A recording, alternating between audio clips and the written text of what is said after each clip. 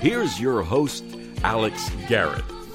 All right, am I insensitive for playing some upbeat music when we've got now over 100 cases in New York City of coronavirus? By the way, people that don't want to drink Corona during this are just stupid. Let me just put that out there. But live tonight, I want to tell you an actual real story that I think if you don't believe in God entirely or have any sort of faith, it might change your mind. See, in Italy, what CNN's calling a malfunction, I'm calling an act of God. Because how convenient that in the heart, this town in Italy, Castelvetro, I'm not Italian, so sorry if I botched that up. But Castelvetro, which is really right in the midst of where the coronavirus is hitting worst, believe it or not, they actually had their faucets turn from water to wine. That's right. A malfunction at a local winery, again they call it malfunction, caused 1,000 liters of ready-to-be bottled wine to leak into the water pipes. Folks, if you don't think people that are believers are really turning to him in a time when they see their city, when they see their town infected by coronavirus, I think you're wrong, because I think there are people praying that this thing literally goes away. And I'm going to get to my guest, Kevin Miller Puchalski. He reminded me it's not Puchalski, it's Puchalski, in just a second. But when you have this kind of malfunction, when it hits biblical, remember Jesus turned water into wine in the Bible to celebrate. I truly believe that this was an act of God. Call me crazy, but how can you explain it? And not only that, it happened in a town that's heavily affected by coronavirus, and it's in a country, by the way, where they literally have a travel ban on certain countries where people are coming from into Italy. Tourism is way down because of this fear. We've already in the United States had a cancellation of the Southwest Conference. By the way, leave a message. I'll be reading it in the chat box if you're interested in contributing. Maybe after Kevin joins us, I will jump in and read some of them if they're nice. But other than that, we're going to get to listen to Kevin Puchalski in a second. But in a time where we're seeing tons and tons of updated numbers of people being infected with it, people dying from it, people's lives thrown off track, cruises canceled, cruises being docked. There was a cruise recently in California, just off the coast, being docked because they were afraid of 14 Americans heading back in. So, to see this kind of story where water's turned into wine in the sinks, it might be a malfunction, but I think it's something deeper. And maybe you do too. And I'm going to ask Kevin Miller that and so much more as his book is about to hit movie theaters. Remember, he talked with us about having a screenplay possibility. Well, Kevin, tell us. And without further ado, my guest today is Kevin D. Miller. Kevin, of course, actually Miller Puchalski, if you think about it. And he wrote about that in his book, The Heart of Steel, about his grandfather, Stanley. And, you were talking about this on the night that we had attacked the embassy and then they attacked us. We actually connected that night about the response we should give back to Iran. Yeah. And you were telling me you were in the process of getting a screenwriter for your big book, and now it's finally happened. Tell me about it. Yes. No, we've been working on this. We've been working on converting Heart of Steel to Heart of Steel the movie. So in the process, my book was optioned with a production company, and a good friend of mine named Kevin Sizemore, a good actor, been in the business and been around the business quite a bit. Well, a good friend of his, we kind of hit him up. His name's Ty DeMartino. He's from he's back in the DC area. He's from the West Virginia area. And he's a pretty big name screenwriter. He's got a lot of awards. He's also a screenwriter. He's written plays and feature films. So we sent him the book and let him read the book and just say, hey, let us know what you think. And if you're on board with it, then let's go. Well, he loved the book. And he says, he goes, dude, he goes, I can't believe this is your first book, so hats off to you. And he goes, I think it's great, and I would love to write the screenplay. So anyway, long story short, we worked out a deal, for him to get started on the screenplay, and he's off and running and writing the screenplay. Probably take about 3 to 5 months to get that screenplay written. Well, it's been a little bit since you've been with us, so give us a refresher. Also, I know that you mentioned this is the 100th anniversary of what went down in Youngstown, Ohio, right? Yes, this is going to be the 100-year anniversary, more specifically on September 13th of this year. And it's actually Warren. It's outside of Warren. There's the farm, and the murder took place on a farm in a small township called Southington, which is just outside of Warren, Ohio, and close to Youngstown. Youngstown's up there, so it's all in the mix there. Very much in that area. So yeah, 100 years, man, unbelievable. Wow. And so on the 100th anniversary, I guess it's fitting that this is going to become a movie or start processing, right? Yeah, we're in the process of, and here's the thing, Alex, how it kind of works, because we're going to get the screenplay, and when we get the screenplay done, the beauty is we'll have a screenplay and a book to pitch to studios and financiers, which is gold. It's like. Go ahead. Your book was so well written. Are you writing the screenplay, or are you going to hand that off to Kevin and his team? No. The screenwriter, Ty DeMartino, is writing the screenplay. Okay. He's writing a screenplay from my book, and so he's going to convert that. Writing a screenplay is like a whole different skill set than writing a book, and it's like I looked at it and I thought about doing it, and I'm like, I don't know if I can do this. But I could figure it out, but that's too much time involved. And you really want somebody with a name attached to that screenplay when you start pitching it, because guys want to invest $1 million or something. They want to see kind of a name on there, and, so. Well, I got to ask you this. So Emma May is a blonde, right? That's who she was? Emma May was a brunette. Her hair turned white at a very young age. I mean, the Irish in her, she had silver hair, actually, turned white. But yeah, when she was young, she was actually had auburn color hair. Mm-hmm. And so, any actresses that you're thinking of that could be her in the role, as well as your grandfather? Who are you thinking of for your grandfather? Well, right now, and I've got 2 roles filled, and the reason is I've got 2 daughters who are SAG actors, professional actors here in Hollywood that are just the right ages. So Emma May, I'm going to, I've kind of wrote that role with my daughter Emily in mind. She just turned 18. She's tall, she's thin, she's got the brunette hair, and she's got the sassiness of Emma May. She's got the sarcasm and the sassiness of Emma May. My daughter Gracie, who's 13, will play the role of Sophie, Stanley's older sister. She's kind of has that heart. She's got that big heart, that Sophie has. So those 2 roles are set. My grandfather, we haven't decided yet, and we really like to get a named actor, a young, actor who's got a name. It depends on the budget. That kind of dictates everything.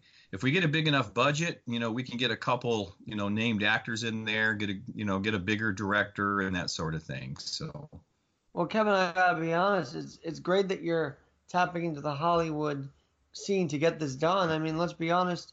As a Trump supporter, I have to go there. Do you find that it would have been, if you didn't have a connection, do you find like it would have been harder because you're pro-Trump to get a Hollywood idea off of this? Oh yeah, absolutely. I mean, there's definitely a pretty strong prejudice in Hollywood. Hollywood being as liberal as it is, I mean, there's a lot of young actors who don't have the clout, that kind of get blackballed. It kind of treats them that way, which is a sad thing. It's like what happened to free speech? What happened to respecting people's opinions, whether you agree with them or not? But it happens. It happens all the time.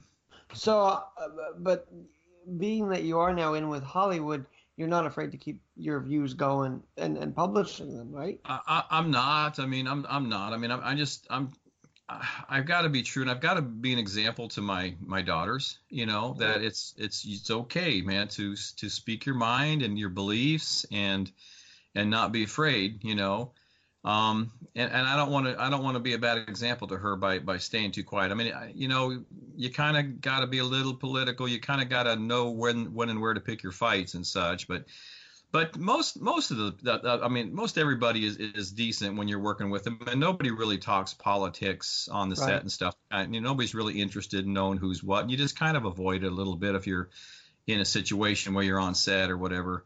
It's not something I jump into a big political conversation if I'm on set working or doing anything like that. But I'm not afraid to express my opinion if I'm asked. Well, let me ask you this. I've asked you this a little bit before, but maybe there's different view now watching the Democrats and Biden versus Sanders. Yeah. I mean, what would your grandfather say about this whole thing? What was his political leaning? My grandfather, at a younger age, I mean, he grew after the book, the time period in the book there, he went into the 30s. He was a union supporter. He was actually a union muscle. So, and he kind of explained that to like my father, because my father and him used to kind of argue about the unions and stuff, because my dad was a business owner, and he had some heartburn with unions and stuff. But my grandfather explained to him, he said it was a different era. There was a different time when he was fighting for the unions. You couldn't get up and go to the bathroom. They were literally sweatshops, and kids, and the unions at that time were necessary to to make the workplace a safe place and a fair place to work. So I think in his younger days he probably leaned more Democratic, but more conservative, probably more of like a blue dog Democrat. Blue collar. And I think, blue collar, yeah. And I think that's changed as he got older, a little bit. But he didn't really express his political opinions a lot. When I was a kid and talking to him and stuff, he didn't really talk too much about that. It's interesting. Unions kind of are split. Like Trump had some in his back pocket because he's been a businessman, but a lot of unions also don't like him. So it's a very interesting mix we're seeing reaction-wise. And, I just think today's unions, though, are not what they were made for. They've become less of a let's prevent a Triangle Shirtwaist Factory disaster from happening to more of a, hey, how can we get political control and get into the, Washington? And that's kind of where I sour on the unions right now. Not the members. The members are good people. I just think some of them may not want to pay dues if they have to be political about it. It's changed. Yeah, no, it's changed. It's definitely changed, Alex. You're right on with that. I mean, it's not what the unions originally were and were for. They've kind of changed or evolved over the years into something else, like so many institutions do, Yeah. Mm-hmm.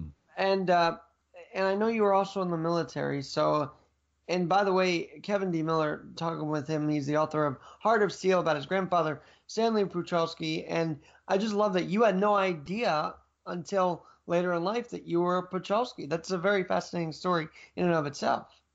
That was incredible to find out. We were shocked, to learn that my last name's really not Miller, to just wake up one day and find out it's a very Polish name, very Polish Puchalski.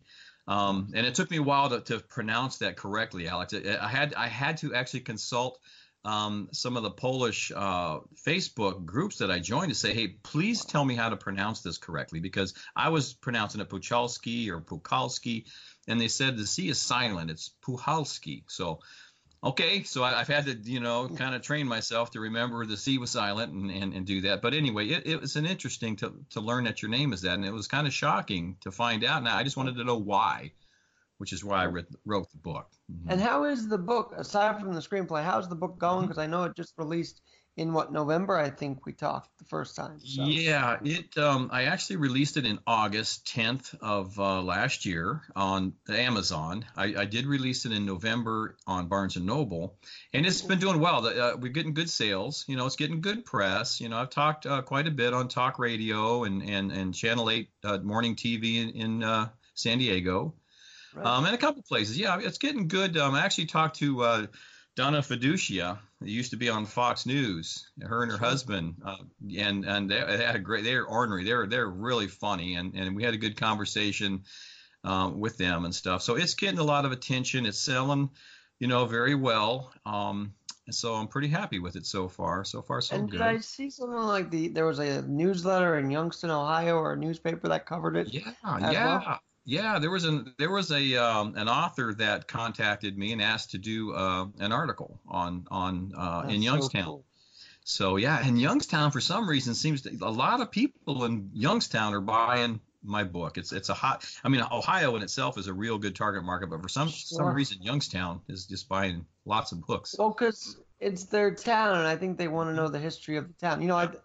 Another big thing is with the ancestry and the DNA and everything, everybody now wants to know, Right. maybe not just more than just their family identity, what the Right. identity of the town was back then, Right. and maybe what it was like. Hmm. And I think the fact that you highlighted that town, I don't know how many people reside in it, but I'm sure to the hundreds there, it's resonating with them. Yeah, no, it definitely resonates with them. I mean, that area of the country is a place we will go market as well. When we start getting closer to getting production for the movie, I mean, we will go back there and really market it up and build it up, in the Ohio, West Virginia, all that area back there. And even Hmm. your grandfather was in Chicago for a while, wasn't he?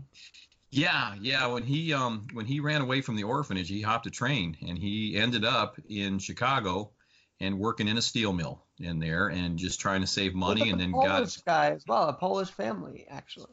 Yeah, yeah, he had help. I mean, he had help when he was there, and they kind of took him in and then kind of got him into some bootlegging to kind of make some extra money. And he was just willing to do whatever it took to get enough money to go back and rescue his siblings and I, take I, care of them. it's funny. I was just thinking about the prohibition area because now Yeah. here in New York we've just banned plastic bags, and I'm just waiting for like the Yeah. speakeasies of plastic bags, There because you that's what go. we become Exactly, man. here in Yeah. New York. So I was just thinking about that area Yeah. because all the shops around here are no longer having plastic bags, and it's like Oh my I don't gosh. know. It's like they care less about people's safety and more about that, and that's Yeah. just frustrating. No, Anyway, it's insane. Hmm. so you have this thing, and then you're still being political. So I want to ask you about Super Tuesday. Did Sure. did anybody know up until outlets are reporting it? Not the mainstream outlets, by the way, Right. but Right. does anybody really know that Trump did 3, 4 times better than his precedent, previous incumbents? This is incredible what he did on Super Tuesday. Yeah. No, it is. It's incredible. And no, it doesn't get reported, just like everything else that he's done doesn't get reported. I mean, that's the strategy, the liberal media and stuff. They don't want to, tell everybody what's actually happening because people Right.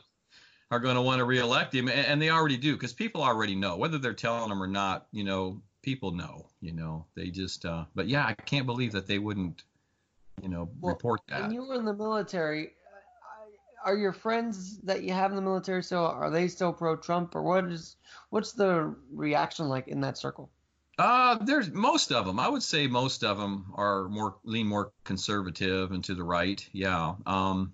There's always the folks that Right. are raised Democrat, and that's how they were raised, and that's how they believe, and that's okay. Like I said, I mean, I'm good with people's beliefs. I don't have to agree with you to respect your opinion, Sure. but I expect the same in return. That's kind of the heartburn I have with folks. But yeah, most of the military supports the president.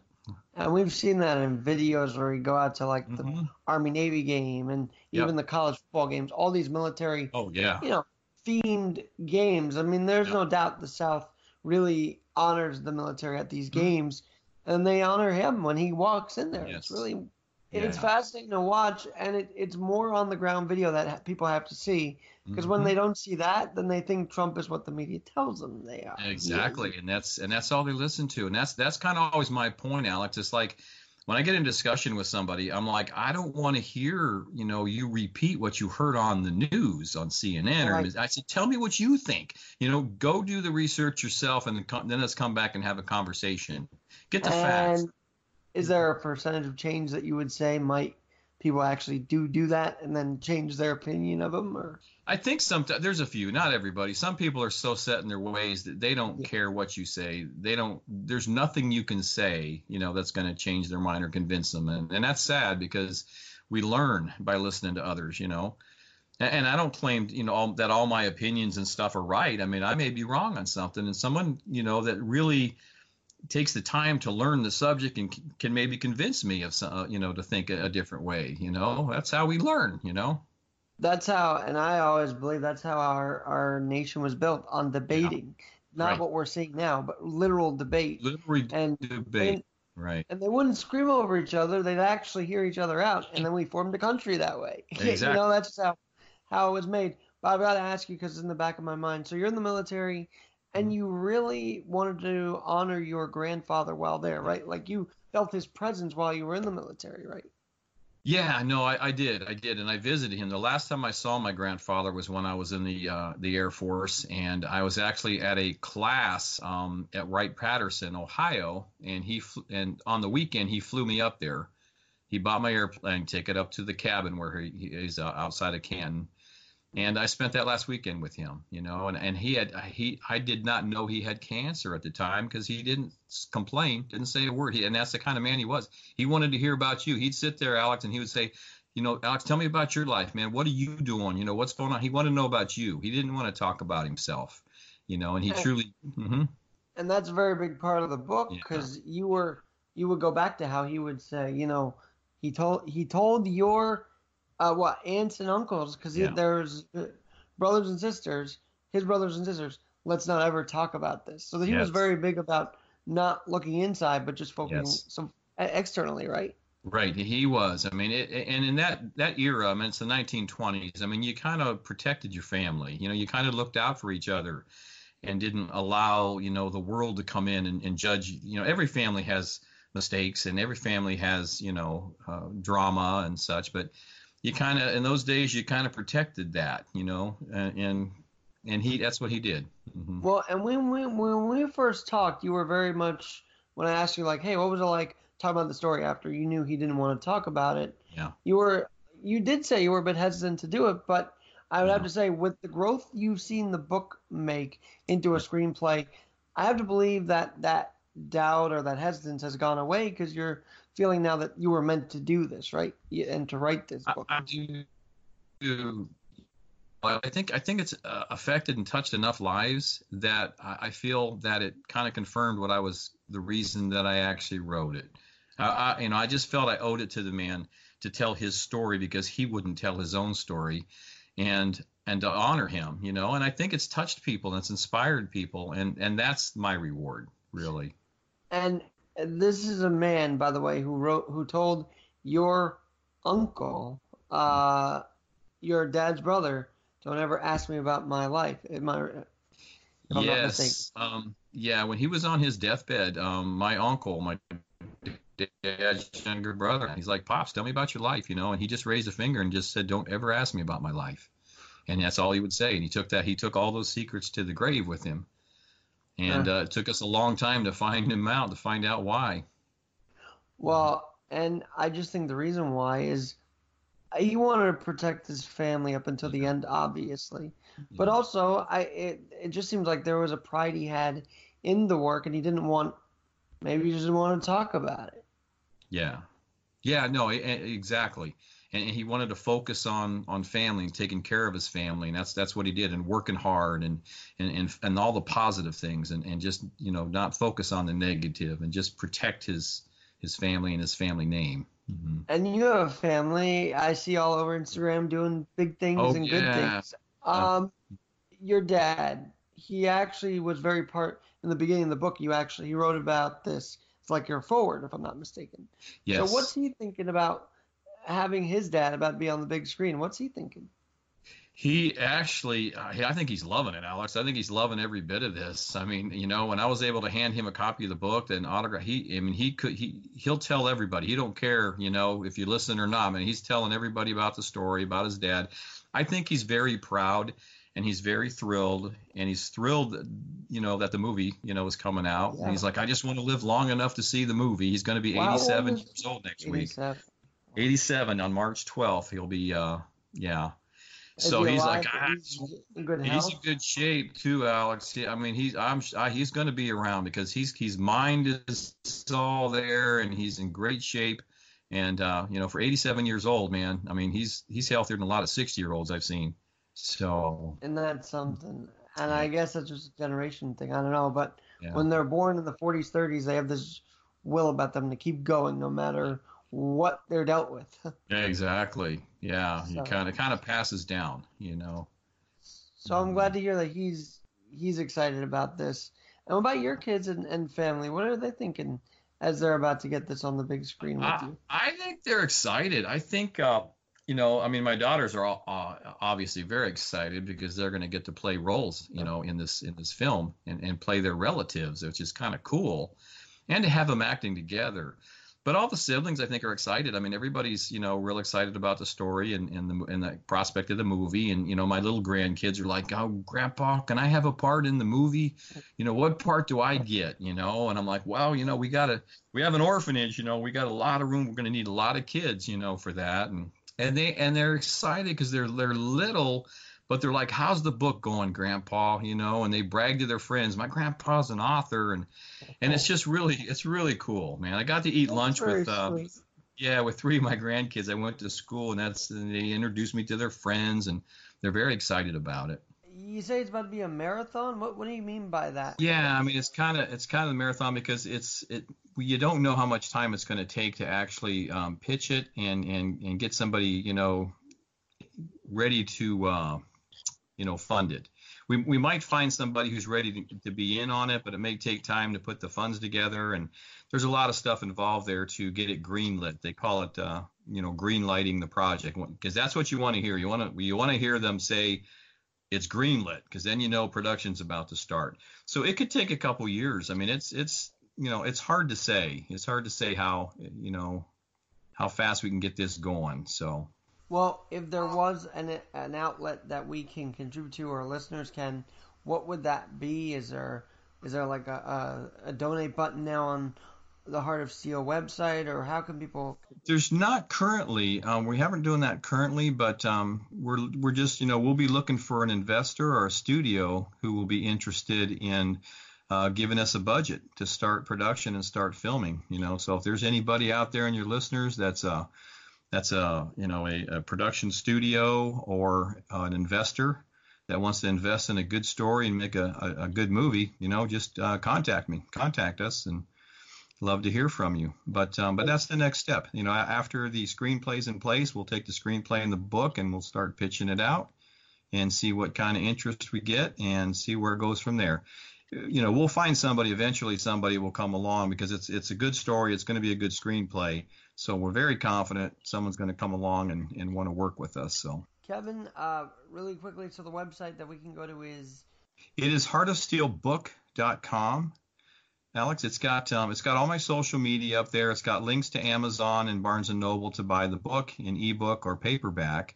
And there's a lot of extra information on there about the story as well, pictures and all kinds of stuff that way, some videos. So it's heartofsteelbook.com.